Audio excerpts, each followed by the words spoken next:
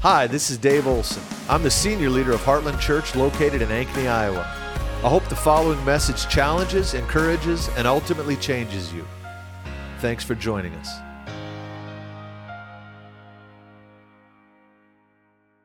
All right, I want to look at Numbers 6, verse 22 through 27. It's known as the Aaronic blessing. Many of you are probably familiar with it. You may not know it by that title, but it's a fascinating passage, and it's just been on my heart, been rolling through my heart for the last week or so. Verse 22, chapter 6 of Numbers, the Lord spoke to Moses, saying, "Speak to Aaron and his sons, saying, thus shall you bless the people of Israel. You shall say to them." So this was a command from God through Moses to Aaron and his sons, who were the priests. And it's known as the Aaronic blessing. It's the priestly blessing. It's also called that. And this was the way that they were to send the Israelites out. Listen to what it says. "The Lord bless you and keep you. The Lord make his face to shine upon you and be gracious to you. The Lord lift up his countenance upon you and give you peace." How many of you are familiar with that? You've heard that. You may not have known where it was, but you've heard that before. And then he adds this, "So shall they put my name upon the people of Israel, and I will bless them."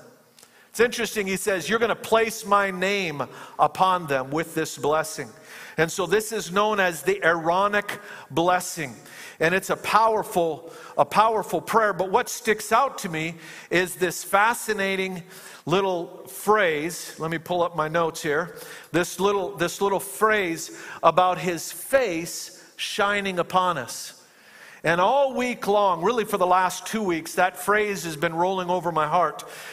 When Bob Hazlett left, after Bob left, all I can explain the only way I can explain it is this. It felt like the air was clear, like the mist had lifted, and there was a clarity in the air, and I felt God's face shining on us. And so I've been asking the Lord about that. Lord, what does that mean? The Lord's face shining upon us. We tend to use this phrase, and it's a biblical phrase, this biblical idea. We talk about seeking God's face. What does that mean? We're going to seek his face. And what does it mean that God's face would shine upon us? The flip side of that is there are also numerous passages in the Old Testament where God warns that if you do such and such a thing, if you do these things, I will turn my face from you. I will hide my face from you. There's a passage in Isaiah where he says, "Momentarily I hid my face from you, but now I will turn my face back to you." And all of this speaks of the blessing of God, the favor of God, or the flip side is falling into disfavor with God. And so we're to seek God's face and have his face shine upon us. Now let me read you one other passage. This is in 2 Corinthians chapter 4. Why don't you go ahead and turn there with me. 2 Corinthians chapter 4, verse, I want to say it's verse 6. Let me get there. I should have brought a real Bible instead of my digital one here. I can get there quicker. 2 Corinthians chapter 4. If you come to prayer in the morning, you'll hear me occasionally pray this out. I love this passage. Chapter 4.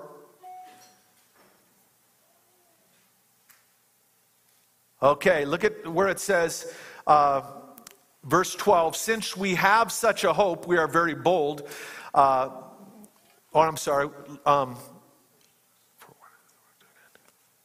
I'm looking for chapter 4. Okay, here we go. Sorry about that. Look with me. Look at verse 1. We'll just read the whole thing. "Therefore, having this ministry." Now, you got to understand what he's referring to is the ministry he spoke of in chapter 3. He said that Moses would go up on the mountain, he would get in the presence of God and literally soak in the glory. So he came down and he would glow with the glory of God. He breaks into chapter 4 and he says, "Since we have this ministry." What ministry? We have the ministry of getting in his presence, soaking in his glory, and coming down among men and shining. That's the essence of ministry. Everything else we do is side issues. But what we're really supposed to do is get with him, soak him in, and represent him among men. So that's what he's referring to. Therefore, having this ministry by the mercy of God, we do not lose heart, but we have renounced disgraceful and underhanded ways. We refuse to practice cunning or to tamper with God's word, but by the open statement of the truth, we would commend ourselves to everyone's conscience in the sight of God. And even if our gospel is veiled, it is veiled to those who are perishing. In their case, the God of this world has blinded the minds of the unbelievers to keep them from seeing the light of the gospel of the glory of Christ, who is the image of God. Now, what Paul is doing is he is unpacking the dilemma of the unbeliever. And if many of you, if you can put yourself back before you met the Lord, you can relate with this. He said that the God of this world has blinded the minds of unbelievers. There are blinders that come over our minds before we knew Christ. And those blinders kept us from comprehending the gospel. I don't know about you, but I was raised in church. My dad is a pastor. He pastors Heartland Ottumwa, down in Ottumwa, Iowa. But I was raised in church. I was raised in the things of God, knew the Lord coming up through childhood. When I was about 12, I got baptized in the Spirit, had experiences with God. But when I was about 14, I made a conscious decision to walk away from God because I wanted to be popular. Got into the drug culture, and by the time I was 16, I was an alcoholic, ended up in rehab. By the time I was 18, by the time I was 16, I was homeless, and by the time I was 18, I was a mess. And I came back to the Lord. But during that time, people would witness to me, and it was like I couldn't grasp the gospel. I could explain it to you theologically. Matter of fact, when I would get drunk, people would tell me I would preach to them, because it was so much in me. And people would tell me, you're going to end up a preacher, and they'd laugh at me. And I'd laugh back thinking they were nuts. Well, they were right. But it was in me, but there was an inability to grasp it. And then there was a group of little old ladies at First Church of the Open Bible in Ottumwa, Iowa, that took me on as their prayer target. And I came into a season, I'm telling you, where everywhere I went, people would preach to me. I literally had unbelievers preach the gospel to me. I remember one night, I don't even know who the guy was. We were standing on a riverbank in Ottumwa, drinking beer, and he looked at me and said, you know what my grandma believes?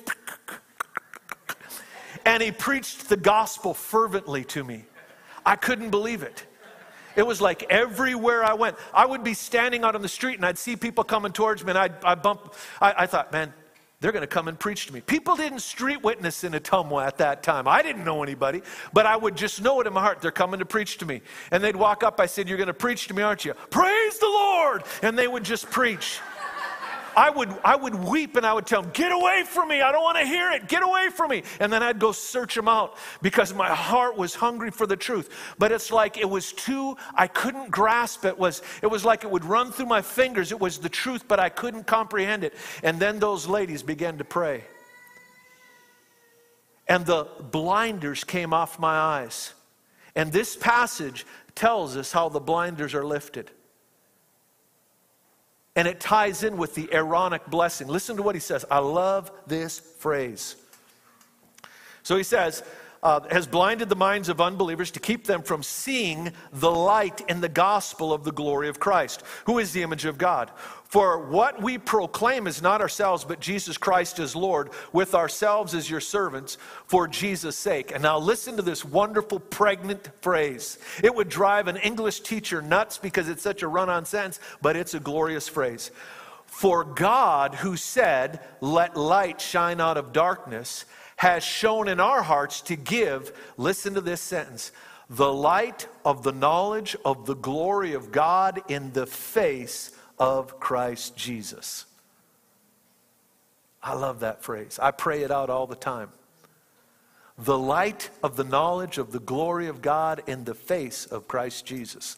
And that's what I want to unpack this morning. Father, I ask that you would anoint us in these next few minutes, Lord, and I'm asking, just put your hands up before the Lord. Father, I'm asking that your face would shine upon us. Lord, we would live in the light of your knowledge. we would not be left in the dark in any area of our lives.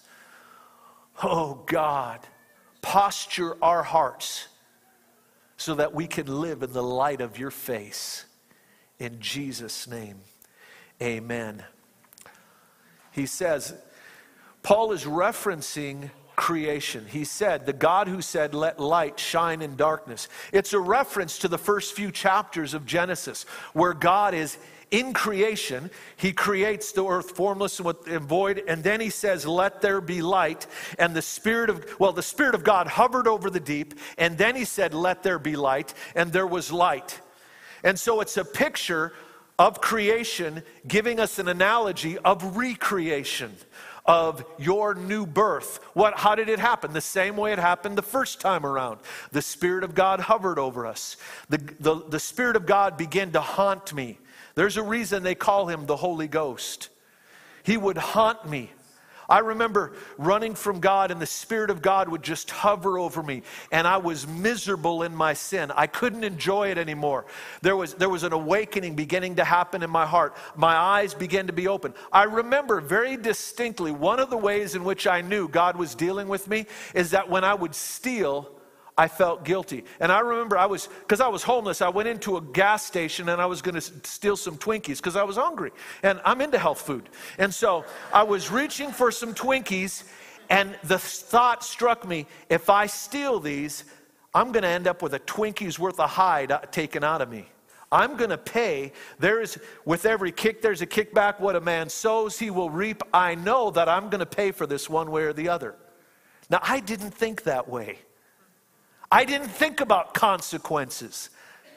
I didn't think about if I do this, that happens. I was just living for the moment. But all of a sudden, this awareness of the spiritual realm, and that there are scales that will be balanced. And I remember not stealing the Twinkies because I knew that there's going to be consequences to my thievery. That was an awakening with my heart. The blinders were beginning to lift. And so the way in which God lifts the blinders is God says, the Spirit of the Lord was hovering over the deep, and the Lord speaks. The word of the Lord comes, and there's light. It brings light to our soul, and we see. And I remember the night I got saved, it's like I stepped over the line, and I thought, why didn't I do this years ago? Why did it take me so long? It seemed so impossible. I knew the truth, but I couldn't grasp it. And once I stepped over this mirage of barrier that I thought was impossible to cross over was gone, and I was in. And I thought, why didn't I do this before? It's the light of the knowledge of the glory of God in the face of Christ Jesus. The knowledge of God will give us light. I would propose to you that not every believer has the same measure of light in their life. Not every believer walks in the same measure of light. There's an interesting little verse, and I want to say it's in John chapter 8. Jesus says, whoever walks after me will no longer walk in darkness. He shall have the light of life. Literally, the life of God within you will begin to lead you. There will be life, and it will give you light. And if you hunger for more, God will give it to you. But it comes by seeking his face, because it's the light in the face of Christ Jesus. And not everybody walks in the same light. There are areas of our life where we walk in darkness because we're not seeking the light of his face for those areas of our life. And God wants to give us the light of the knowledge. The knowledge of God will give enlightenment in any area of your life. And God doesn't want to leave us in darkness. Just because you're born again does not mean that you don't dwell in darkness in areas of your life. Ignorance is a form of darkness. And God wants to lead us in. I so appreciated what Jennifer shared this morning, that we've got to get out of the comfort of our car and go up and knock. The valuable things demand a knock. The low-lying fruit, all you do is you ask and you receive. Then there's the seek and you shall find. The reason you have to seek is because it's hidden, and it's hidden because of its value. And the effort demanded of you to seize the treasure is equal to the value of the treasure. Ask and receive, those are low-lying fruit. It's valuable, but not that valuable. Seek and ye shall find, it's more valuable. But the knock and the door shall be open to you is very valuable truth. And God wants to give us the light of the knowledge of the glory of God in the face of Christ Jesus. I told you that the reason this phrase has been on my heart is when Bob left, I had spent several days in meeting after meeting after meeting of Bob ministering, and there were some things he spoke into the house that I just felt like there was clarity in the air, and I felt the face of the Lord shining on us, and I was asking, Lord, what does this mean? I know that phrase from Scripture, but I don't want to assume I know what that means. And the face of the Lord shining upon us is the favor of God. If you look at the promises throughout Scripture, when God's face shines upon us, it's blessing and protection. God going before us. And the consequences of God hiding His face from us is where we lose the protection that we live under. It's the light of the knowledge of the glory of God. You see, the glory of God is an interesting thing. It's greater than the presence of the Lord. We can know presence and not know glory. Probably the best passage to look at to understand what is the glory of God is, I want to say it's Exodus 32 and 33, where Moses is crying out for the children of Israel. And God is upset. He's washing his hands of the children of Israel. And he says, I'm done. Moses, I'm just going to destroy the whole nation. They're a stiff-necked, rebellious people. And I will make a new nation out of you. It will be the nation of Mo.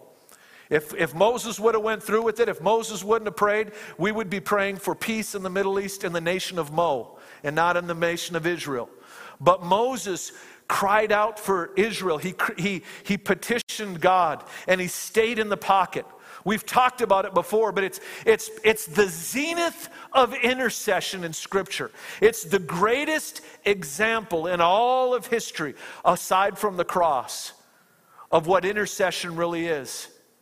And Moses is in the pocket and he's crying out and he's saying, God, no, think of your great name. He's appealing to the character of God and he's saying, God, think of your great namesake. What will the Egyptians think? That you rescued Israel from them only to destroy them in the wilderness? He's appealing to God's character and God's purposes. And God says to Moses, he says, leave me alone that my anger may burn. What a frightening phrase. Leave me alone. I can't imagine. We can read over Scripture sometimes and we really miss what God is saying because we're so used to hearing this stuff. God told his man, the primary intercessor on the earth at that time, he said, leave me alone. You ever heard that one in prayer? That is a frightening thing to hear from God. Leave me alone. And then he tells him why. So that my anger may burn. And when he said that, Moses discerned a crack in the door. And he realized, you mean you have to be alone for your anger to burn? This is precisely why intercession is so crucial. We are the ones who stand in the gap and withhold the judgment of God from a nation who deserves it. Us included. But if we will say, God, we've made a commitment not to allow you to be alone. The loneliness of God is a requirement for the judgment of God. And if God will have intercessors who commit themselves to stand in the gap and say, I refuse to let God alone. I am going to give you an audience and I'm going to cry out to you, God. And I'm going to remind you of your character and your namesake. I'm going to fight for your reputation before man in prayer. And God relented. And most of us would have thought that was a good prayer meeting. We would have said, okay, that was enough for one prayer meeting. God said he's not going to destroy the nation. But God adds on, he said, I'm not going to destroy the nation, but I'm not going to go with you either. What I'm going to do is I'm going to send an angel with you so that you can enter into your inheritance. But I can't go with you because if I do, you're a stiff-necked people and I'll end up having to judge this nation. And Moses digs in again. This guy will not take no for an answer. He says, God, we are not getting up from this place. If you're not going with us, we're not leaving. Because our real inheritance is not the land, it's you. He says, God, what will make us different than all the peoples of the earth? And we need to catch this. What is supposed to set you and I aside from the peoples of the earth is not merely our doctrine. It's not merely what we believe, it's what we carry in a tangible way. Moses said what's going to set us aside from the nations of all the earth is the presence of God with us. People can believe a lot of things. And if someone doesn't agree with your belief, they're not attracted to what you have. Moses understood there was an extra dimension beyond their faith, beyond what they believed. It was the reward of God's presence resting on them. And he said, this is what's going to make us different from all the peoples of the earth. And again, God relents. And if you look at the passage, I don't have time to read it this morning, but Moses is so intense on his cry that he runs right by God when God answers him. And he goes on by and God has to grab him by the collar and pull him back. He said, Moses, I told you I'm going to go with you. Because he says to God, he said, God, if you don't go with us, we're not getting up from here. And God said, okay, I'll go with you. And Moses said, I'm telling you, if you won't. And God said, whoa, I already answered that prayer. And most of us would have thought that was a really good prayer meeting, but not Moses. The very next thing out of his mouth was, God, show me your glory. I want to be like Moses, that is never satisfied. I'm telling you, there is so much more in the heart of God that he is longing to unleash on the human race. But he's looking for a man or a woman that is hungry enough to ask for it. And so many of us are settling for false finish lines. We get our initial prayer answered and we settle down there. And what was meant to be a little stopover in the journey becomes our permanent residence. And we should have just put a signpost there and said, this is what God did here, but we're going after more. But what we do is set up a little stand and we make that our whole testimony. And there is so much more in God. He's longing to give to us, but he's looking for an intercessor. He got life.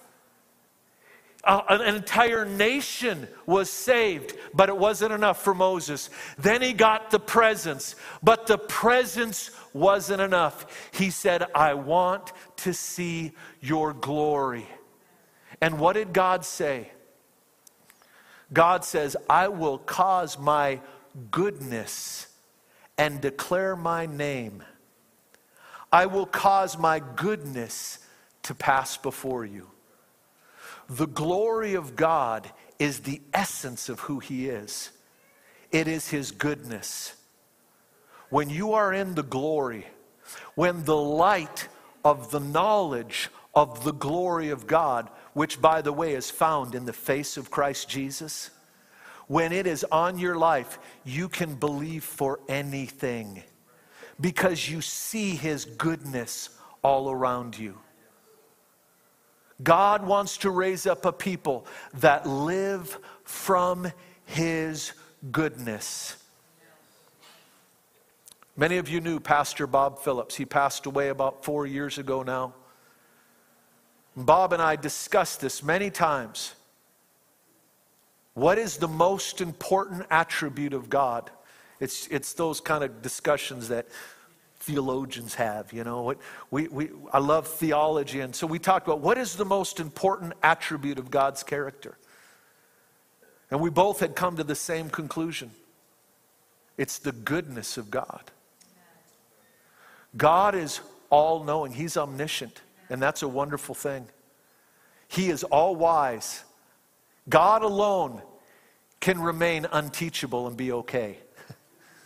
He's the only one who can be unteachable and be okay because he already knows everything. God is all powerful. He's omnipotent. Nothing is too difficult for him. Anything, he can do anything. And all of that is great. But those two attributes of God's character would be terrifying if not controlled by his goodness. God's thoughts towards you are for good and not for harm. God is good, his goodness. And when we see him from that perspective, we need that revelation because it's the goodness of God. It is his wisdom, it is his power, but it's his love, his goodness that causes us to fully surrender. When you believe those three attributes, you have an airtight God. If you really believe he knows what's best, he can do what's best, and here's the clincher, he wants what's best for you. When you believe that, you can't help but surrender. You would be insane not to surrender. And the war of the ages, the great liar himself, the father of lies, is always trying to attack one of those three attributes. Oh, God means well. You ever heard someone say that? God means well. The arrogance of that statement. He knows what's best. He can pull it off. But the most wonderful thing is he really does what wants best for your life. He wants what's best for you. The goodness of God. So when Moses cried out, he said, God, show me your glory. What God said is he said, okay, I'm going to hide you in a cleft in the rock. There's a crack in the rock. I'm going to tuck you in there. I'm going to put my hand over it. And then I'll go by. My goodness will go by. And I'll move my hand and you can take a little peek as I walk by.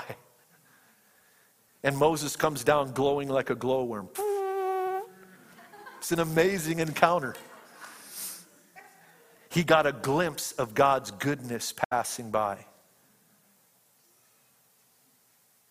When you see Jesus, who Paul said is the exact representation of the Godhead in bodily form. You see, God told Moses, he said, no one can see my face and live. It'll kill you. So what does it mean when it says God spoke to Moses face to face as one does a friend? It's a picture, it's a word picture, because in that culture, inferior people never looked at a superior, especially a king, an emperor, a ruler. You didn't look him in the face. That's still true in some cultures. You don't allow your eyes to meet with the king because that is disrespectful. You just keep your head down. But Scripture says that he'll lift his countenance towards you. That God, the light of his face, he wants his face to shine upon you. God spoke to Moses as face to face as one would speak to a friend. What it is implying there is God treated Moses like a friend, like an equal. Of course, Moses was not equal. But God brought him into his counsel, and he would speak to him as a friend. He was a confidant of God. It's an amazing thing. And if that doesn't make you hungry, you need something to happen in your heart. If that doesn't make you jealous, and ask the question, is it still possible? Is there still room for one more? Would God do that today? And the answer is a resounding yes. You see, Jesus, he took on a form where we can see his face and not die. He took on human form. He is the exact representation of the Godhead in bodily form. And the glory of God is in the face of Christ Jesus. God wants us to live in the light of his favor. He wants to give you a revelation of his goodness. And the way to get more is to steward what you already have. This is a principle of the kingdom. He who has will be given more. And he who does not have, even what he has will be taken from him. Those were the words of Jesus himself. If you will take the truth you have and begin to guard that and steward that and live inside of that and cultivate that and renew your mind around that, I'm telling you, it's the pathway into the brightness of his face. And God wants us to live in such a way that we're evaluating all of life through his goodness. That's what when 2 weeks ago, when we landed it on Sunday morning, and over the next few days, I just felt his shining face towards us. We're living in a season where God wants us to ask for big things for his kingdom. Understand, Moses' posture, his heart posture in intercession was, God, what about your name before mankind?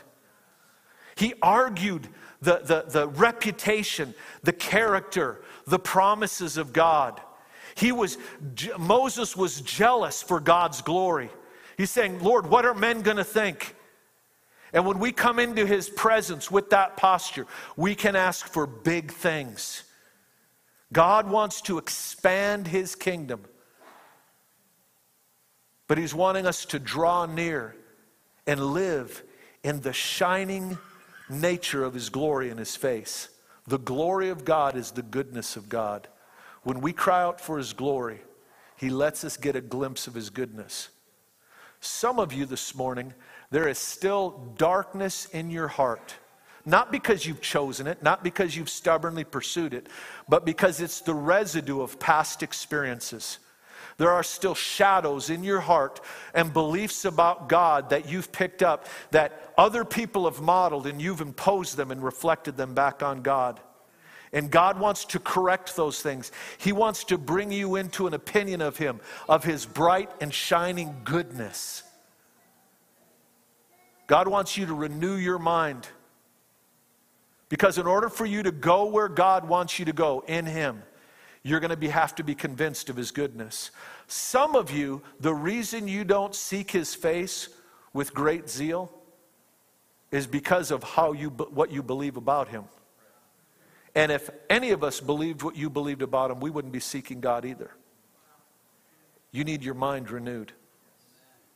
I'm going to ask you to stand this morning.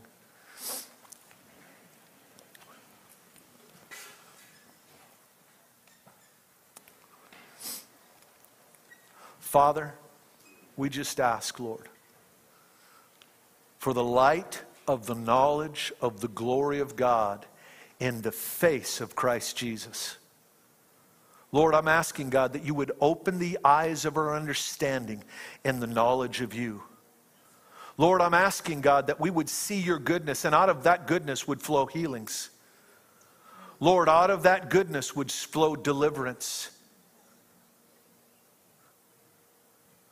I'm reminded this morning of when Renee Norgard got out of her wheelchair. What precipitated the healing of her coming out of the wheelchair right over here was she had come forward because she had felt like an orphan before God. And the message that night was on the orphan spirit. And people came forward. She wasn't the only one, but they came forward and began to ask God, God, heal that thing, that perspective that I don't see you as a father. I feel like I'm an orphan without a father.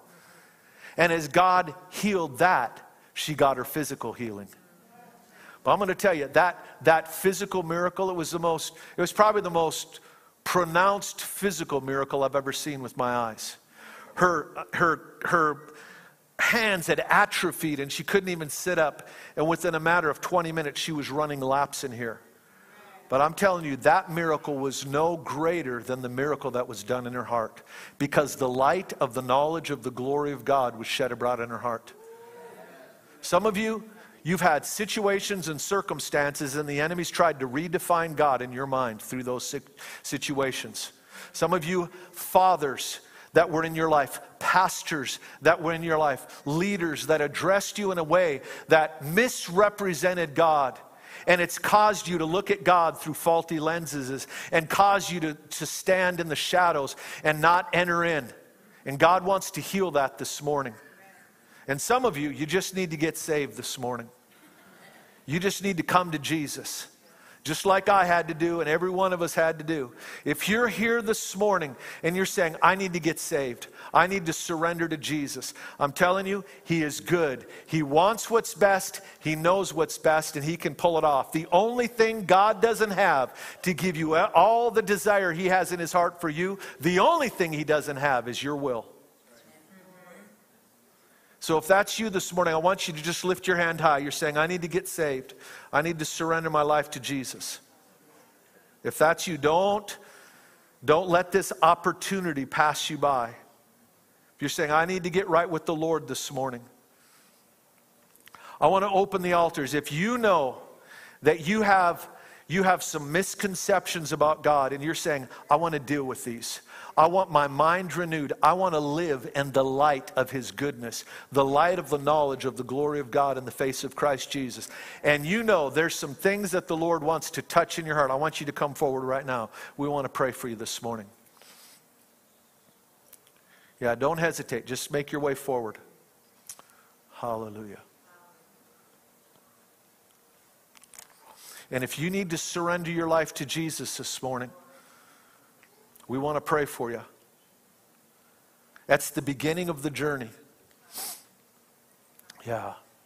I'm going to go ahead and just close in prayer. If you're coming forward, I want you to stay up here. I'm going to ask the ministry team to begin to lay hands on these. Father, we thank you, Lord, for your word. We thank you for your presence here this morning. And now, Lord, I ask for breakthrough for these, God, in Jesus' name. God, that there would be flashes of revelation in their heart. In Jesus' name, amen.